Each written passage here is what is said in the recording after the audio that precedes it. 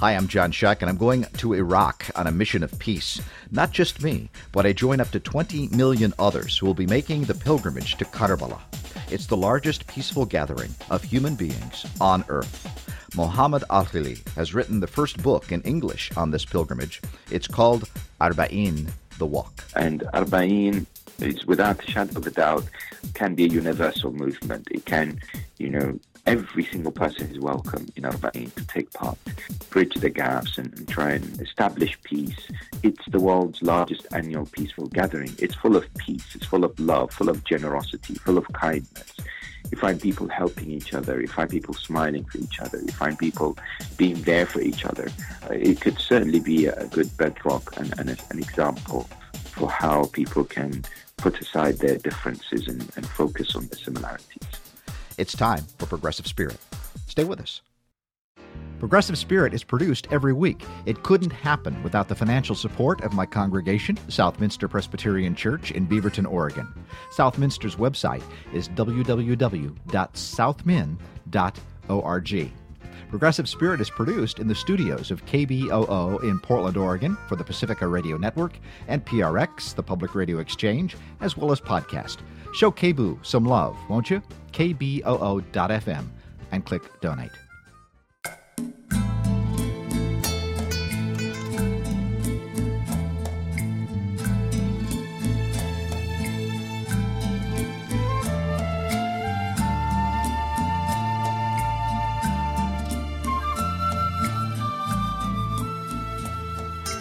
For the Pacifica Radio Network and Public Radio Exchange, now on the Global Community Radio Network, Mondays at 9 p.m. Eastern, 6 p.m. Pacific, and from the studios of KBOO in Portland, Oregon. This is Progressive Spirit, progressivespirit.net. I'm John Shuck. I'm on a mission of peace. Not just me. I join 20 million other peaceful marchers walking to Karbala, Iraq, to the shrine of Imam Hussein. People today, when they mourn and they remember Hussein, it's as if they're like living through the moments, and they actually and it's emphasized the universal values and the principles of human rights, dignity, sacrifice, justice, care for the others, respect, the idea of standing for your principles, and so on, are relived time and time again. And I guess one of the secrets for the fact that Hussein lives on with people so much today, and there's so many millions walk on this Arba'in walk across the country of Iraq, is that they can really connect with him. They can really feel as if whatever he stood for and whatever he said and did is applicable today in their own struggles in life and what's happening around the world. Today we hear about the significance of Hussein and the Arba'in walk from the person who wrote the first book in English on this amazing phenomenon. Sheikh Mohammed Al-Hili is an Islamic scholar and speaker who has visited and presented lectures in many parts of the world. He has an M.A. in Islamic Studies at Middlesex University in the UK. For over 10 years, Sheikh Al-Hili studied Hausa, Islamic seminary education, in London and Najaf. He's a teacher for Hausa Studies for the Islamic College in London. He's currently head of the Islamic Education Department at Noor Trust in the UK, conducting Quranic commentary programs, marriage workshops, as well as youth activities. Sheikh Al-Hili has taken part in the Najaf to Karbala Arba'in walk annually since 2012 with the Spiritual Journeys Ziyara group. He just spent some time in the United States. I caught up with him while he was in New Jersey, ready to go back home to the UK. Welcome, Sheikh Mohammed Al-Hili, to Progressive Spirit. Thank you so much, John. It's an honor. So did you have a productive visit here in the United States? I always do. I love coming to the United States, meeting different people and conducting prayers and sermons. It's always wonderful. Certainly the weather at the moment is better than the UK, so that makes it even nicer. All right. Well, good. Well, I'm glad you came to visit us. On your Facebook page, it says that your book is the first book in English on Arba'in, and yet Arba'in is a big deal. I mean, 15 to 20 million people, maybe more, participate each year. Why has no book been written in English on Arba'in before now? It's a very good question. I think this was the reason why I initially thought of writing a book, which, as much as possible, I wanted it to be covering the different dimensions of this multi-million walk, as you mentioned. There are books in other languages, such as Arabic and Persian, for the kind of non-Arabic, non-Persian, other people, around the world. I wanted to present this particular phenomena that is not as covered very well in the global media, and to provide some kind of information for people who want to find out more and maybe take part in this particular event. The thing to bear in mind is that the actual walk has been going on for hundreds of years, but due to the political situation in Iraq, the successive rulers essentially would stop people from doing it. And so people used to observe the 80 or 90 kilometer walk, or even more this day and age, very privately and discreetly. But since 2003, the walk has gained incredible momentum, and numbers have increased year after year. Perhaps that's one of the reasons that there hasn't been much work done pre to 2003, and until recent times, there's been more and more focus on it as well. And even in recent times, since 2003, it's been, what do we have, 15 years? But I noticed, I remember reading your book that even major Western news organizations have not reported on this as much as they could. You're right. I mean, Washington Post declared it as the world's largest annual peaceful gathering, but it certainly hasn't had the focus and the attention and the coverage that it deserves, considering the millions who undertake this particular journey. The realization, of course, is that Iraq has been plagued with sectarianism, terrorism, lots of innocent lives being lost. And so despite all the problems that have happened, the walk has continued to take place and has gathered strength year after year. So therefore, that dimension or that angle should have at least been the reason why some media outlets perhaps would have been more interested to cover.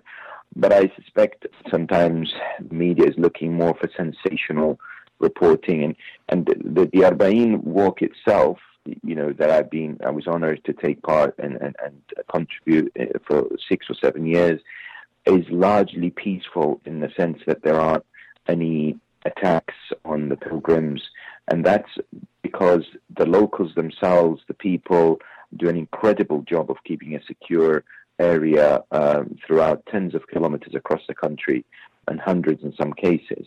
Perhaps that was one of the reasons, although there were some isolated attacks last few years, but the last maybe 3 or 4 years have been very secure, very well looked after, considering, of course, the presence of terrorists in the country all over. I guess one thing we have to say as well is that the authorities themselves in Iraq, the people who are managing many aspects associated with the walk, are too busy with the logistics and maybe haven't focused enough on getting the message across to the outside world, which hopefully is slowly getting there. And your book, Arba'een the Walk, is one of those efforts to do that, to gain some attention. What else do you hope to accomplish with this book? The primary audience for the book was actually the people who actually undertake the walk from outside Iraq, and especially those who can't speak Arabic or other languages and want guidance with the English text. So that was one thing. I mean, in terms of the book having chapters on how they should utilize the walk rather than just for 3 days walking and soaking the atmosphere. It should be a process of self-development. How they can become a better human being, how can they be inspired to help others and continue the generosity that they witness when they return back home. The idea behind the book was to try and shed light historically as to why people walk, the significance of it, as well as the ways that it can become better even in the future. Some suggestions on how we can continuously improve it. That was primarily one thing. I mean, of course, it's also a good source for people who are not necessarily undertaking the walk, just to have an idea of what is it about. And yes, there may be some passages that may not be as easily understood because they're primarily for the Muslims who are taking part, but there is a good amount of the book that can be beneficial for everybody.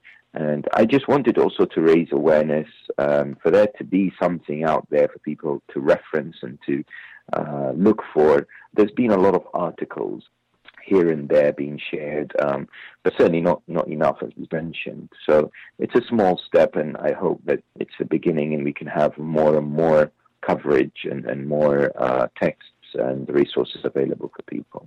If you're just joining us on Progressive Spirit, my guest is Muhammad Al-Hili, Sheikh Muhammad Al-Hili. He is the author of Arbain, The Walk, and this book has been very helpful to me. You know, I have to say, embarrassedly so, that I didn't know really about Arbain or what the walk is for, Hussein, really until this year. And when I've told people about this, I haven't met anyone who isn't perhaps who isn't a Muslim who even knows about it. So it is. So it's going to be an incredible journey for me. So maybe back to the basics level here. Can you kind of describe what Arbain is and who Hussein is? And I know that's a huge question. Absolutely. But maybe you can give us a little it's a an capsule. Important question. It's a very critical question to understand the whole area of this discussion. Hussein, as you mentioned, is the grandson of Prophet Muhammad, the Prophet of Islam, and is a person revered across all Muslims throughout centuries. What is particular about Hussein, because the Prophet of Islam, Muhammad, had two grandsons, Hassan and Hussein. And Hussein, in the year 680 AD, recognized that there was a tyrant by the name of Yazid who had been placed by his father, his name is Muawiyah, as the governor or as the caliph of the Muslims. But this individual by the name of Yazid was wretched. He was a sort of dictator who would kill innocent people. He would rule unjustly and oppressively, and was very much not befitting to be the ruler of the Muslims at that time. Hussein refused to give allegiance to Yazid despite being pressurized to do so. He had a few number of supporters. They were probably around 100 in number. And he was at that time living in Medina, the city in modern-day Saudi Arabia, of course, where the Prophet Muhammad was and where he's buried today. And Yazid, his center of governance was in Damascus, modern-day Syria today. And Hussein decided to rise. He decided to awaken the conscience of the people. He decided to march towards Kufa, which is modern-day Iraq, because he had a lot of supporters there who asked him to come there so that they can consolidate and gather together so they can rise against Yazid. But he did not. He wanted it to be as peaceful as possible. He didn't want to engage in war. Rather, he wanted to show a position of strength.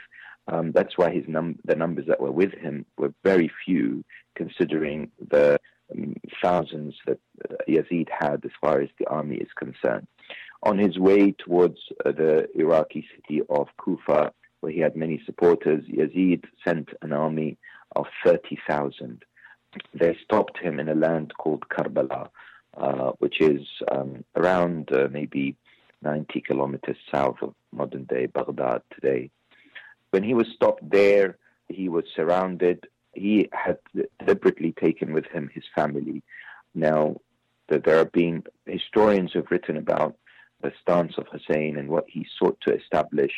People like Charles Dickens and others wrote about the Epic of Karbala and what actually happened and why Hussein took his family with him. The whole story then that followed is one of the most heart-rending stories in the history of Islam and really moves people till today. They feel a great sense of grief when they hear what actually happened to Hussein, who was so beloved to people at that time and even today. But despite that, he and his family and his companions were surrounded in this desert in the heat. It was in October that year. They weren't allowed to have any water for a number of days. And eventually on the 10th of the Islamic month of Muharram, which is a day known as Ashura, his family and his companions and his army were attacked by the army of Yazid, who basically said, you either surrender to this man or we kill you.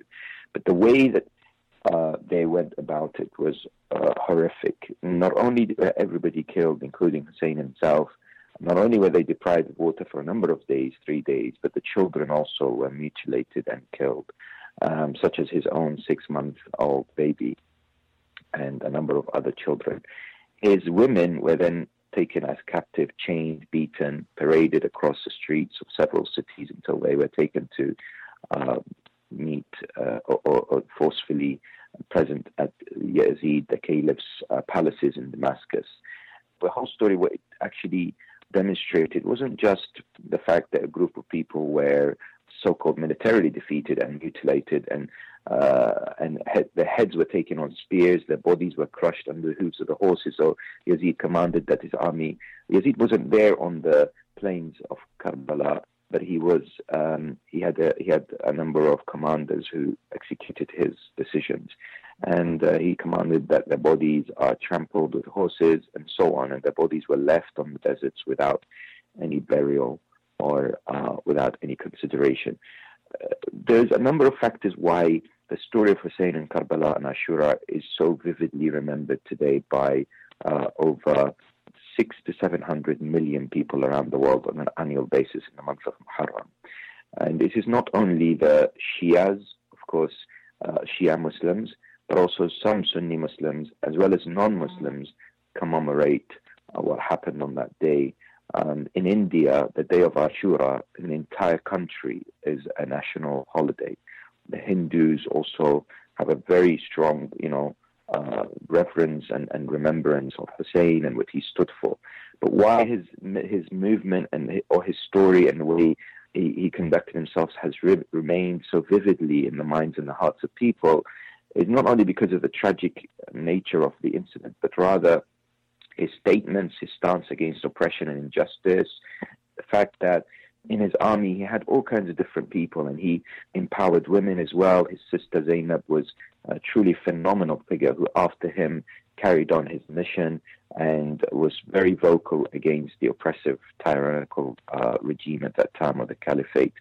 So people today, when they mourn and they remember Hussein, it's as if they're like living through the moments, and they actually and it emphasized the universal values and the principles of human rights, dignity, sacrifice, justice, care for the others, respect, the idea of standing for your principles, and so on, are relived time and time again. And I guess one of the secrets for the fact that Hussein lives on with people so much today, and there's so many millions walk on this Arba'in walk across the country of Iraq, is that they can really connect with him. They can really feel as if whatever he stood for and whatever he said and did is applicable today in their own struggles in life and what's happening around the world.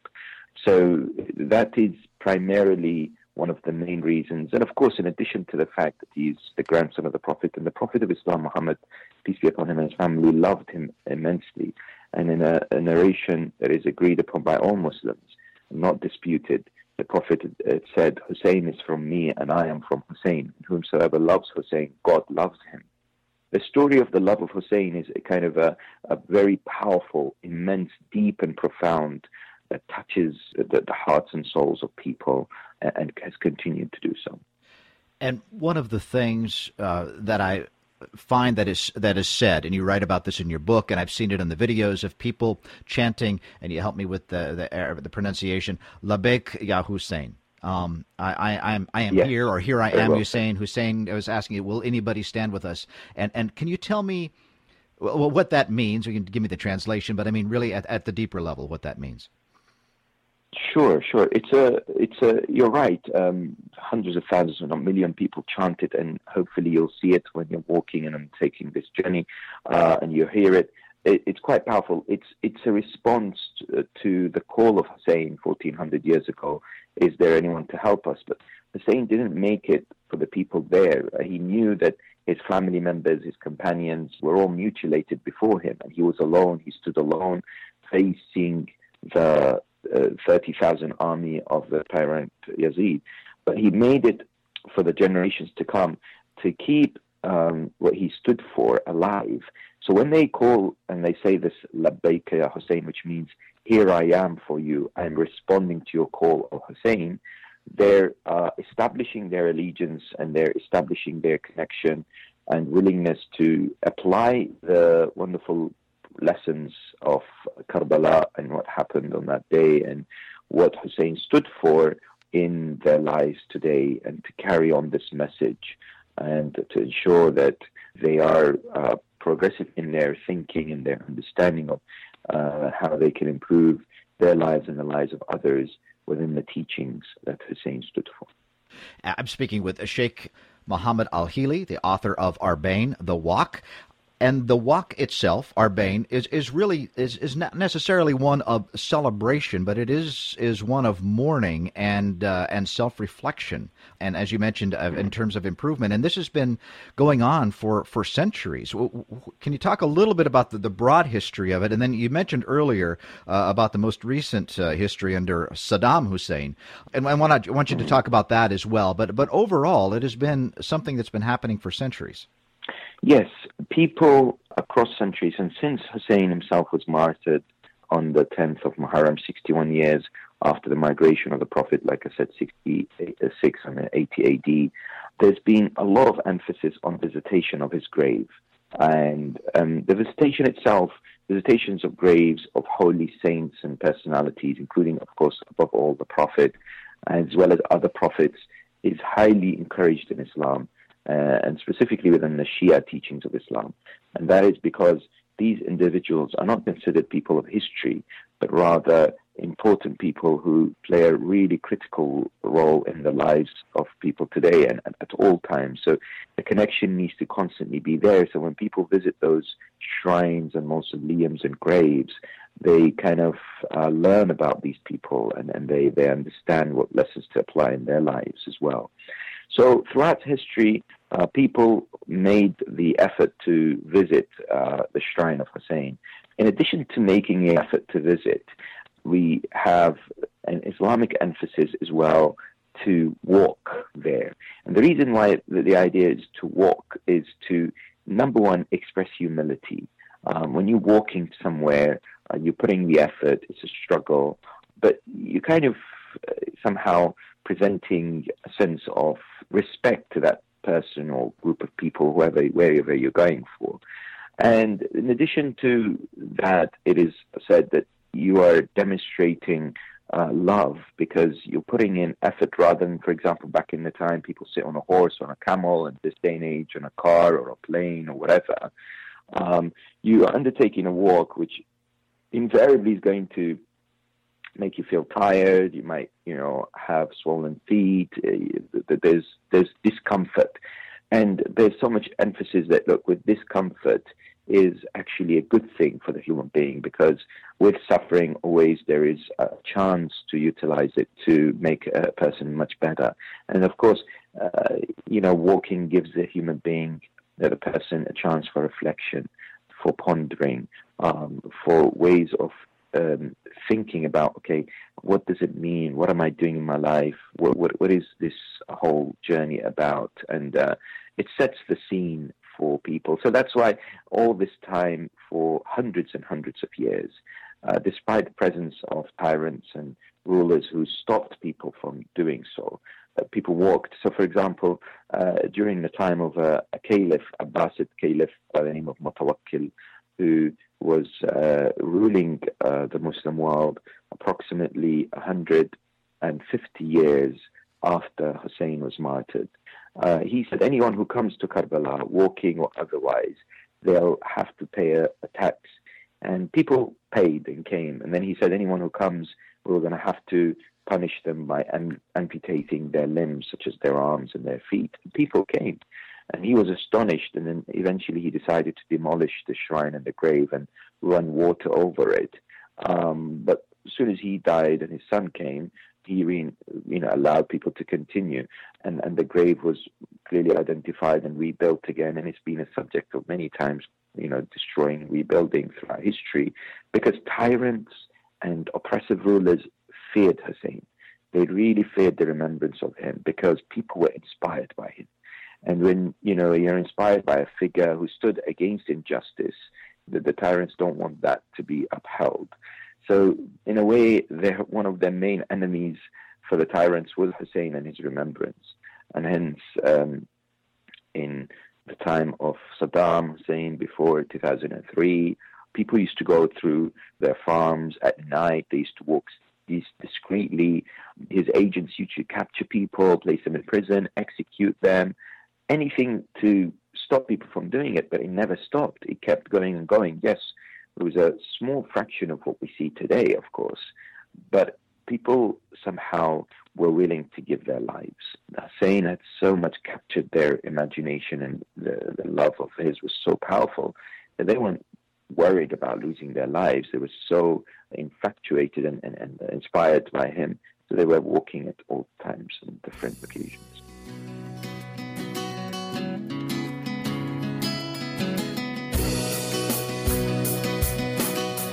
This is Progressive Spirit, progressivespirit.net. I'm speaking with Sheikh Mohammed Al-Heli, author of Arba'in, The Walk, the first book in English on this amazing event. Last year, between 15 and 20 million people participated in the walk. I'm going this year, inshallah. We'll hear more about it after the break. I'm John Schock. Don't go away. You're listening to the podcast version of Progressive Spirit. If you enjoy the show, please go to iTunes, Stitcher, Google Play, Podomatic, TuneIn, or whatever podcast app you use to listen, and give Progressive Spirit 5 stars, won't you? Contact me through progressivespirit.net with your thoughts and ideas about the show, and be sure to share this podcast on your social media. Follow on Facebook and Twitter. The website again is progressivespirit.net. You're listening to Progressive Spirit. The website is progressivespirit.net. I'm John Schock, and I'm speaking with Islamic scholar and speaker Sheikh Mohammed Al-Heli. We're talking about Arba'in, the walk.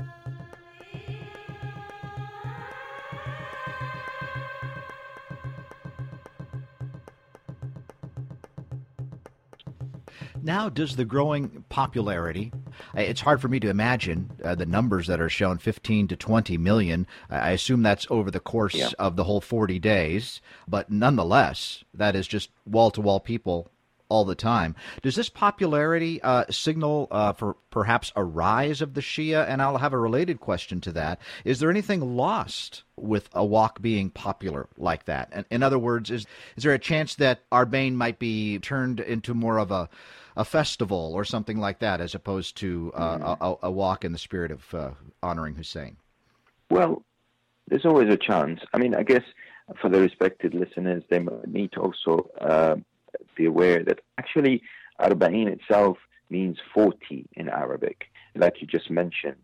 It is a commemoration of 40 days after Hussein was martyred. And there are lots of traditions and emphasis in Islamic teachings about the importance of the number 40. And after someone, certainly an important person who dies, that for 40 days they need to be mourned, or the earth cries for them for 40 days, especially if it's a holy person like Hussein.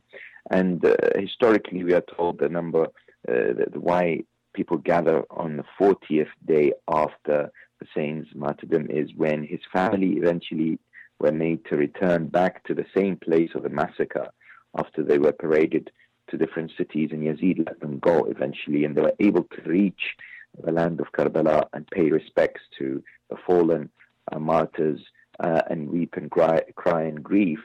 So in honor of those family members who returned back to the plains of Karbala, people walk and also grieve as well and remember the sad story. The number of people that take part on the Arba'in walk annually is a matter of discussion, because obviously it's difficult to be absolutely sure. Official statistics year after year point to approximately 15 million. Last year, officially, it was announced that it was at least 13.5 million, but with a disclaimer that it's likely to be more because of the fact that they had cameras installed and they were just literally manually counting, or in some cases estimating. The number of the Shia Muslims around the world is estimated to be about 400 million out of the 1.6 billion Muslims, according to recent or 2016 or around that statistics. But what it does signal, what the Arba'een Walk does signal, is a powerful statement by the Shia Muslims of their unity and their collective nature together in upholding key areas of remembrance. And ultimately, the Arba'een Walk and the whole commemoration is a signaling of determination to be following God and God's teachings, because God loves Hussein and Hussein loved God, and he died and basically was martyred for the sake of God. So it's also powerful for one's spirituality, one's connection to the teachings of the faith of Islam, but it does show a sense of unity and cohesiveness amongst the Shia population, for sure. My guest is Sheikh Mohammed Al-Hili. He's the author of Arba'een the Walk. The path itself from Najaf to Karbala is marked with poles, like every 50 meters or so. And on many of them are stories of martyrs, perhaps all of them. Tell me about that. Can you tell me a little bit about some of those martyrs? Yes, these images that are placed on these poles are there to kind of indicate distance and also make it easier for people to find each other when they want to meet people. If I can perhaps explain to the listeners how the setup is, so that the walk doesn't only take place from this Iraqi city of Najaf to Karbala, which is around 80 kilometers, but rather people walk for weeks from other cities such as Basra, Baghdad, Kut, Imara, other cities. They walk for weeks and weeks. And it's the men, women, children, elderly, Muslim, non-Muslim, Sunni, Shia. I've seen all kinds of people from all around the world, different countries that you can never imagine represented, and it's truly a universal presence there. And what happens in this walk is that there's so many places that are set up. Nearly every one is next to other. There are tents or buildings which provide incredible services to the people: food, drink, shelter, all for free. And not only for free, but they beg people to take it. And they essentially want you, and they see it's a matter of pride for them that you're actually eating with them. All kinds of different foods are presented, all kinds of different drinks, and so on. It's hundreds of millions of dollars are spent across, for example, 2 or 3 weeks of this walk. And now, if we talk about the Najaf to Karbala walk, the 80-kilometer, Najaf is the Iraqi city where Imam Ali, the cousin of the Prophet and one who married his beloved daughter Fatima, and is a great center of learning, and Najaf is a great city of learning and education. He's buried there. So people often started from Najaf to pay their respects to Imam Ali, who is the father of Hussein. They walk from there.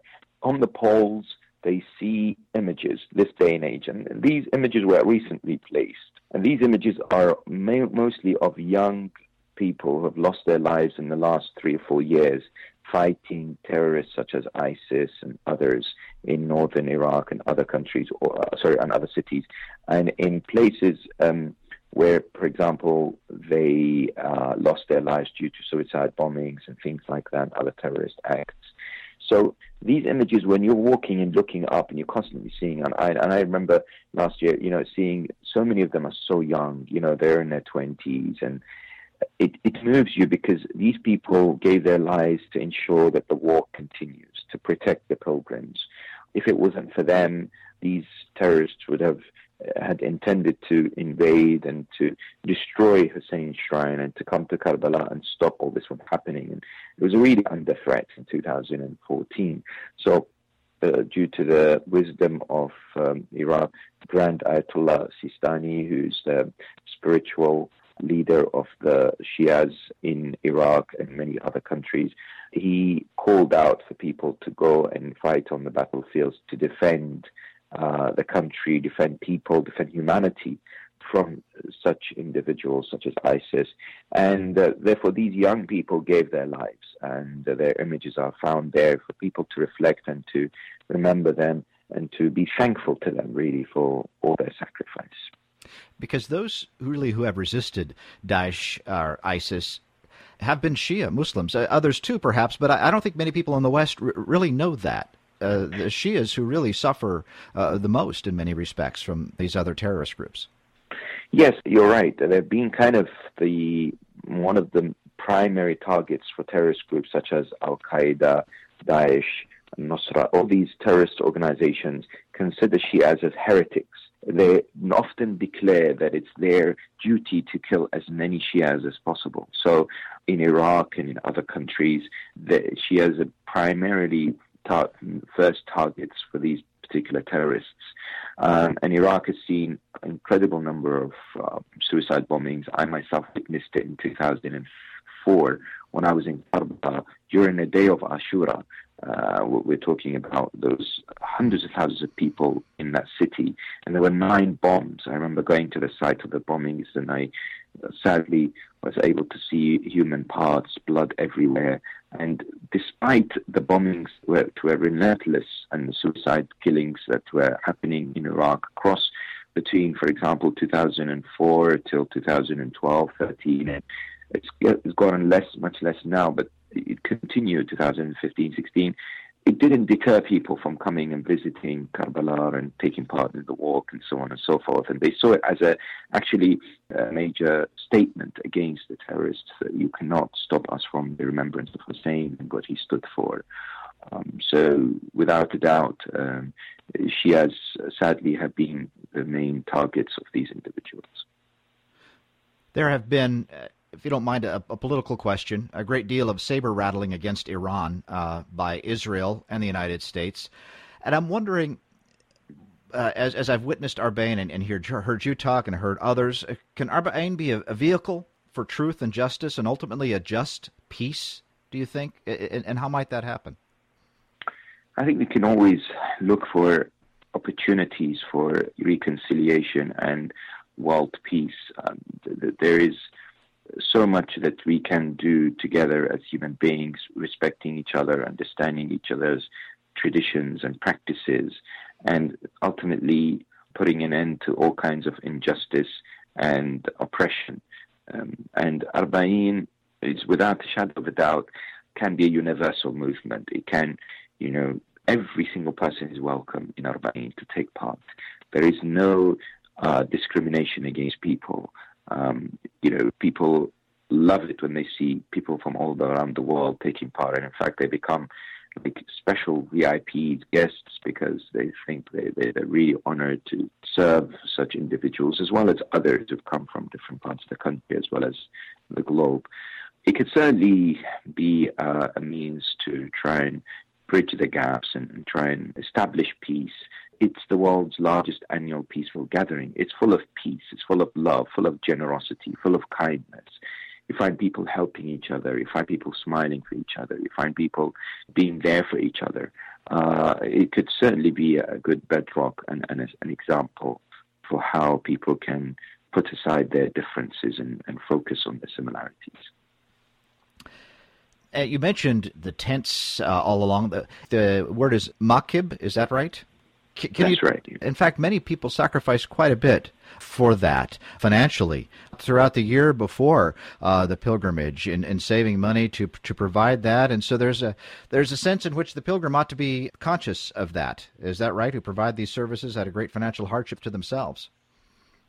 You're absolutely right. And it's incredible how these people manage to constantly provide food every day for several weeks, and not just basic food, but really well-prepared food. So they wake up really early in the morning, so we're talking 3 a.m.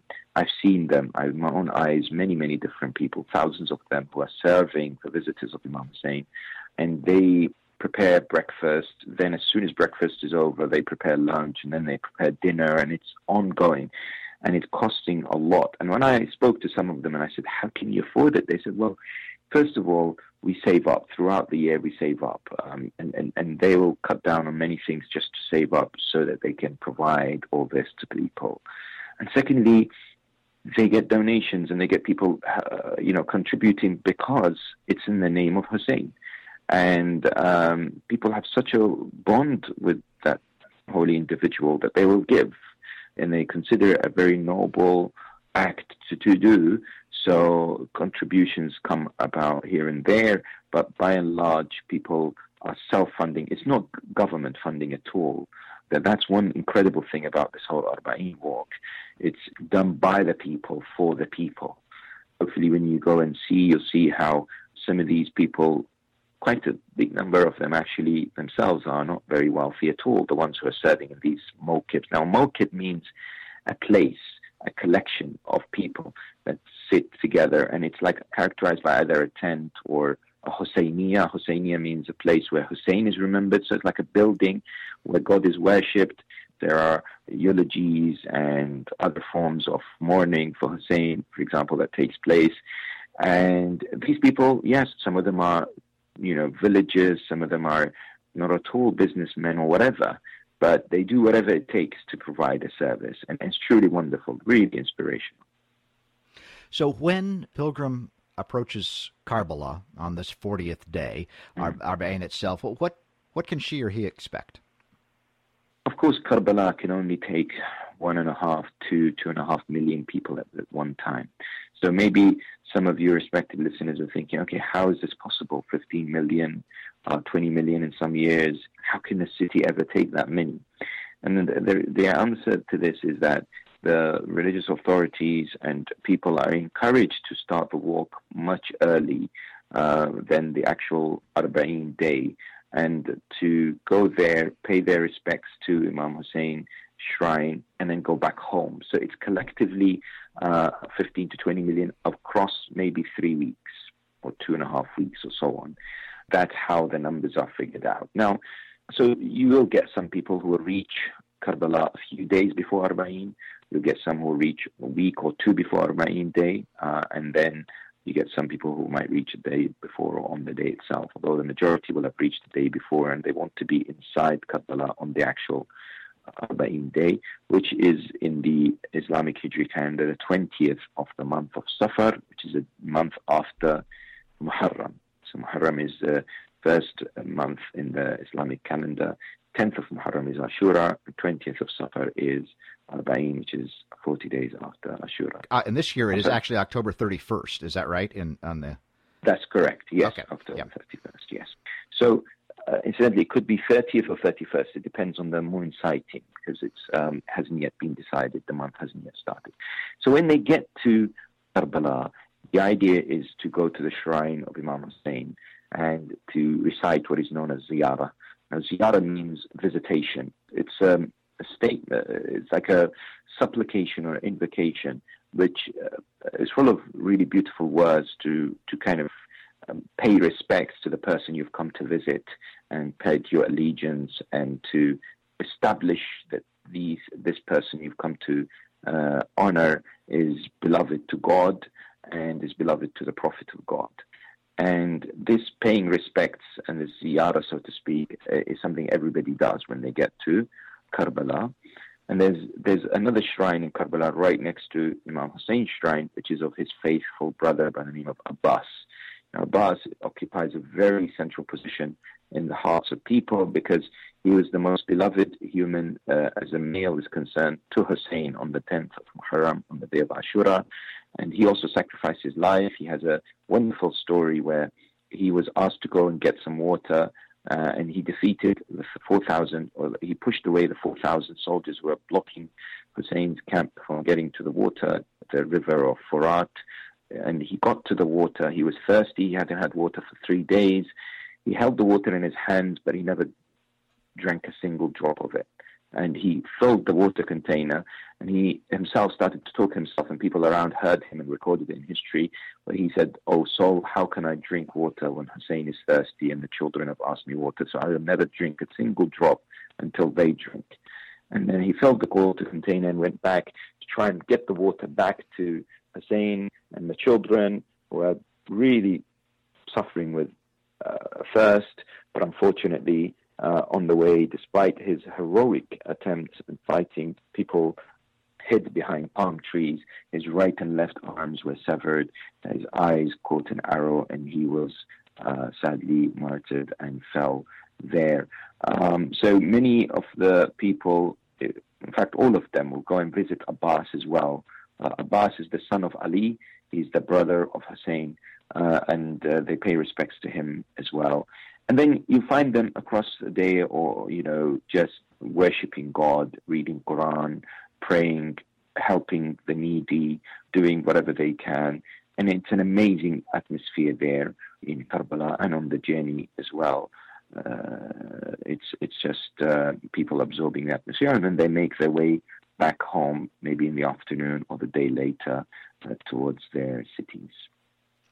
And I know we're just getting close on time, but I wanted to ask you that many people see this visitation, this ziyarah, as an opportunity to engage in doing good as well. I noticed just reading your Facebook site of the different people who are doing different things, running, for example, to raise attention to important causes of social justice. Absolutely. It's my own personal opinion is one of the reasons why it's eternal and it's growing year after year is exactly this. People are suffering around the world, and they see in Hussein a lot of light and hope. They see in Hussein the real pinnacle and the essence of standing up against oppression, how to demand for social justice. One of the key things about the Arba'een Walk is to think about the others and to serve. This servitude, generosity, kindness to others. I personally benefited a lot when I see people doing, and the wonderful stories that I saw, I mentioned some of them in my book, but there's so many more. And I asked actually people on social media to submit their stories, and I had hundreds of stories. I struggled to, choose, because every person has their own unique story that they've been inspired and touched when they went to the Arba'een Walk. Certainly, this idea of helping others and making the lives of others better is inspirational, because when you see people doing all that they can to make those few days comfortable for you, you come back home and you say, okay, what am I going to do? How am I going to make this carried on? And I have to be a good, respectful citizen, an honorable human being, dealing with everyone around me with honor and dignity and respect, and doing whatever I can to help others, especially the needy, especially those who are going through hard times, especially those who don't have a voice. I'll be the voice for the voiceless. And so it is very motivating in that aspect as well. So there is a way for many people, whether they are from Iraq or from Iowa or from the UK, or whether they're Muslim or Christian or something other, there's a way for all of us to be able to say Labbaik Ya Hussein. Absolutely. And, it's wonderful to see non-Muslims taking part, and it's something which is delightful and really good to see that. And the Arba'een Walk is certainly not for any denomination or group of people or anyone following any faith or non-faith. It's open for everyone, and it's there to showcase universal concepts and values. It brings people together as human beings. It increases that love and respect between human beings as humans that we desperately so much need. In a time where I believe, sadly, we're gripped with hate, sometimes bigotry, sometimes, discrimination and racism, things like Arba'een really sets all these things aside and says, let's focus on us as human beings. Let's focus on our shared values together of love, of cooperation, of respect and dignity. In the name of Hussein, who stood for all of these, I believe that Arba'een is a glorious opportunity, and hopefully more and more people are exposed to it, more and more people are aware of it, more and more people take part in it and write about their experiences and share it and become ambassadors for it, and invite others to take part and so on, so that we can offset all the negativity that we can see, at least with some positivity, a lot of hope and a lot of love. I've been speaking with Sheikh Mohammed Al-Hili, the author of Arba'een, The Walk. I've ordered several copies for members of my congregation so they can know what's going on when I go on this pilgrimage. As I said, it was a marvelous gift for me to be able to go by the Husseiniya Society of Seattle. And thank you for bringing this walk in an English book, and for your work talking about the importance of Hussein. Thank you so much, John, and I wish you a very spiritually uplifting and wonderful journey in the Arba'een walk. I'm sure you'll have a great time, and I thank you for this opportunity. And I pray to God for safety and security of all, and well-being. And I invite through this platform anybody who wants to experience the walk, anybody who wants to see how it is. I'll be more than delighted to help arrange facilities and help support in any way possibly we can to make the journey easier and to experience it. So we want as many people as possible to take part, especially from America, especially from the Western world, from Europe, and to experience it. And so just one final thing, then. Can you give me a way that people can contact you, a website or social media site? Yes, so if anybody wants to contact me, I'm available on email. I'm happy to share my email, which is SHEIKH, which sounds like Sheikh, at Alhilli, ALHILLI.net. So they're very welcome to contact me there, or they can go to my Facebook page, which is Muhammad Al-Hilli. They can message me there, or I'm on Twitter as well. Sheikh Muhammad Al-Hilli, thank you so much for your book and for your time today. You're very welcome, John. God bless. You've been listening to Progressive Spirit, progressivespirit.net. Progressive Spirit is heard every week. On Progressive Spirit, you hear interviews with cutting-edge scholars, authors, and activists who have something to say about social justice, human flourishing, and things that matter. Progressive Spirit is formatted for radio and is distributed every week through the Pacifica Radio Network, PRX, the Public Radio Exchange, and the Global Community Radio Network. Progressive Spirit is perfect for public radio, community radio, and college radio stations. You can download Progressive Spirit for free on your favorite podcast app. The website is progressivespirit.net. Follow also on Facebook and Twitter. Progressive Spirit is produced in the studios of KBOO in Portland, Oregon. I'm John Shuck. Be well.